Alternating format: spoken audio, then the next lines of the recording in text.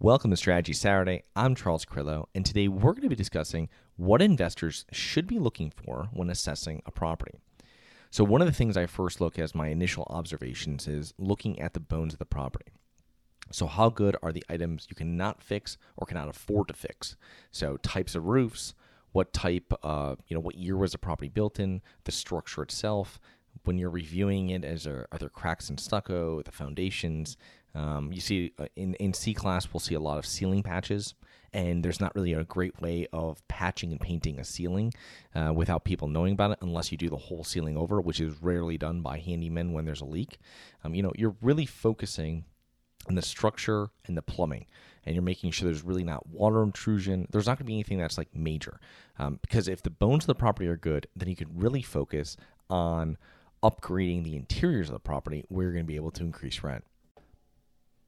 When you're upgrading units, you're increasing the rents, right? Replacing parking lots, roofs, mechanicals, exterior painting does not raise rent, but it needs to be done.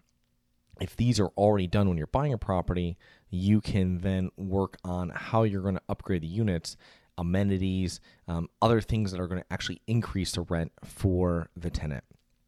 So how has it been maintained? Is there a lot of deferred maintenance than the eye can see? And you're not going to realize a lot of this until the due diligence is done. But if they've cut corners other ways on the property, you can imagine there's going to be a lot of deferred maintenance that you haven't found yet that it's waiting for you during your inspection. Location. What type of transportation options are around? Are there jobs located where your tenants would be working at nearby? Is it a residential area or commercial area or industrial area? A residential area while being close to commercial is probably one of the best bets. So someone's in a residential area, but they're easily able to drive or walk to different commercial establishments.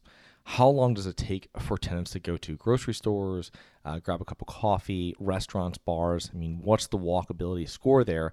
And is that going to be, how important that is to your tenants? With millennials renting, it's very important. It might not be as important if you're dealing with an older client base, an older tenant base. So what's the story behind the property? This is very important, and a good broker will always explain this to you, because it's, and a lot of, I think, newbie investors don't really care, and they want to look at numbers and they want to look at rents, and all that stuff is very, very important. But the story behind the property is very important as well.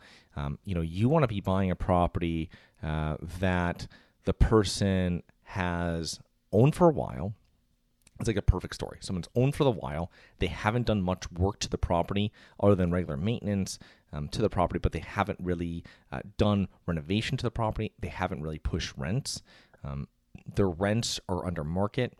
They just haven't been running it like a business. They've been running it more like a bank account, which is what traditional mom and pops and owners that have owned for a while kind of do. They don't really push and get aggressive with the market as syndicators when they're trying to make returns, because there's usually no other limited partners in it. It's just them. What is the business plan? Are we able to add value? So with any type of property that you're buying, know exactly what your strategy is and what your business plan would be. Make sure that the business plan is something that's going to be conducive to the neighborhood and to the rental comps that you're finding in that area. If you're house hacking, it doesn't really matter about the value add per se. You might want to do some work to it. You can raise rents here and there. The main thing for you're penciling out is, can I live in one unit for next to nothing, right? And that's how you're doing it. It's going to be a different business plan for someone that's coming in and buying that property for a strictly investment property. So with the business plan, how dated are the units? This is where you can add actual money and increase rents. That's where you put the money in and you're going to get it back in 1, 2 years, maybe 3 years, within 4 years. So they're great returns when you're putting money into the units. What do the nearby comps look like, and what are they renting for? Okay, so when you're building out your business plan, you know what they are. What are other units offering? What are they charging for? And then what is the payback? Like we were talking before, usually when you put money into an apartment, we want to raise the NOI so we can raise the value of the property, but we also want to look at the payback. If you're putting $4,000 into a unit and you're going to be raising rents by $100 a month, that payback is going to be there just over 3 years. If you're putting a washer and dryer combo into a unit and it's $600 for that combo and it adds $50 per month, it's a 12-month payback. It's a fantastic return on investment. So these are all things that you want to look into and be aware of and put into your business plan if it works out. Knowing the comps is that do people have washer and dryer combos? Are people getting $50 a month? Maybe they're getting a lot less than that. Maybe they're getting a lot more for it.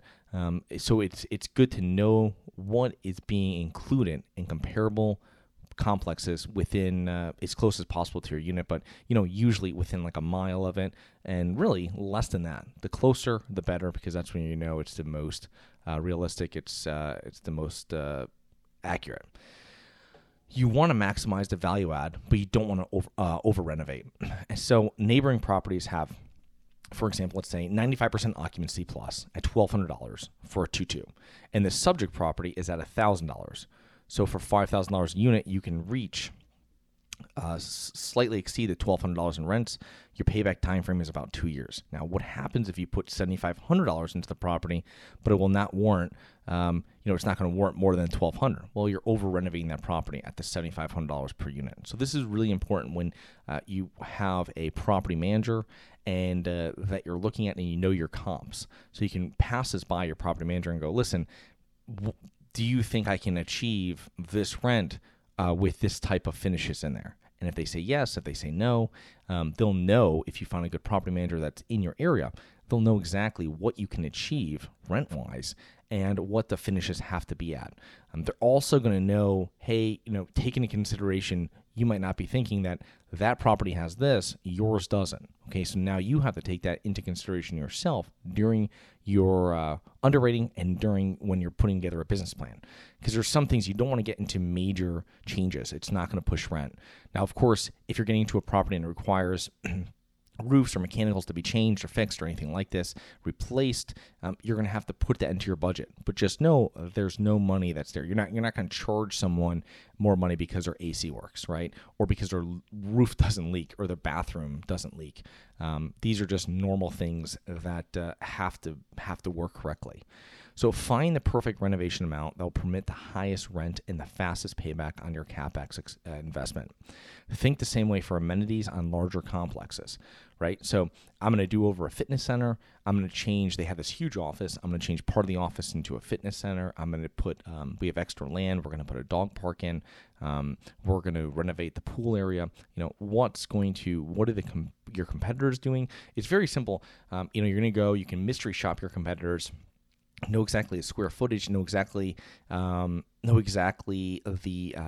amenities, know exactly the finishes, and not just in the units. That's what you're going to see on like apartments.com and stuff, what the finishes are. You have to actually walk it, because you might say, you know what, this is a much nicer common area. These hallways are much nicer. They don't have pictures of that, let's just say, on the website.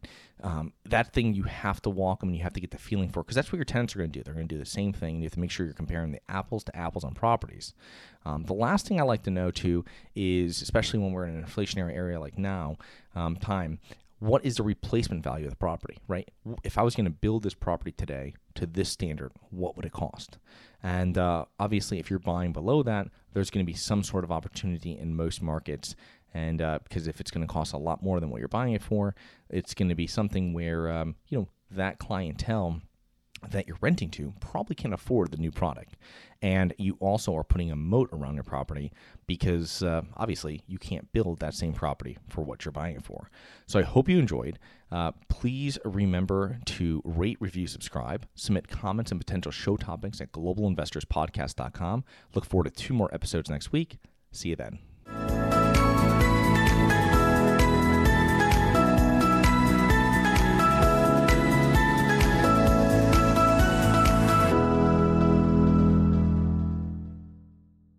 Nothing in this episode should be considered specific, personal, or professional advice. Any investment opportunities mentioned on this podcast are limited to accredited investors. Any investments will only be made with proper disclosure, subscription documentation, and are subject to all applicable laws. Please consult an appropriate tax, legal, real estate, financial, or business professional for individualized advice. Opinions of guests are their own. Information is not guaranteed. All investment strategies have the potential for profit or loss. The host is operating on behalf of Syndication Superstars LLC exclusively.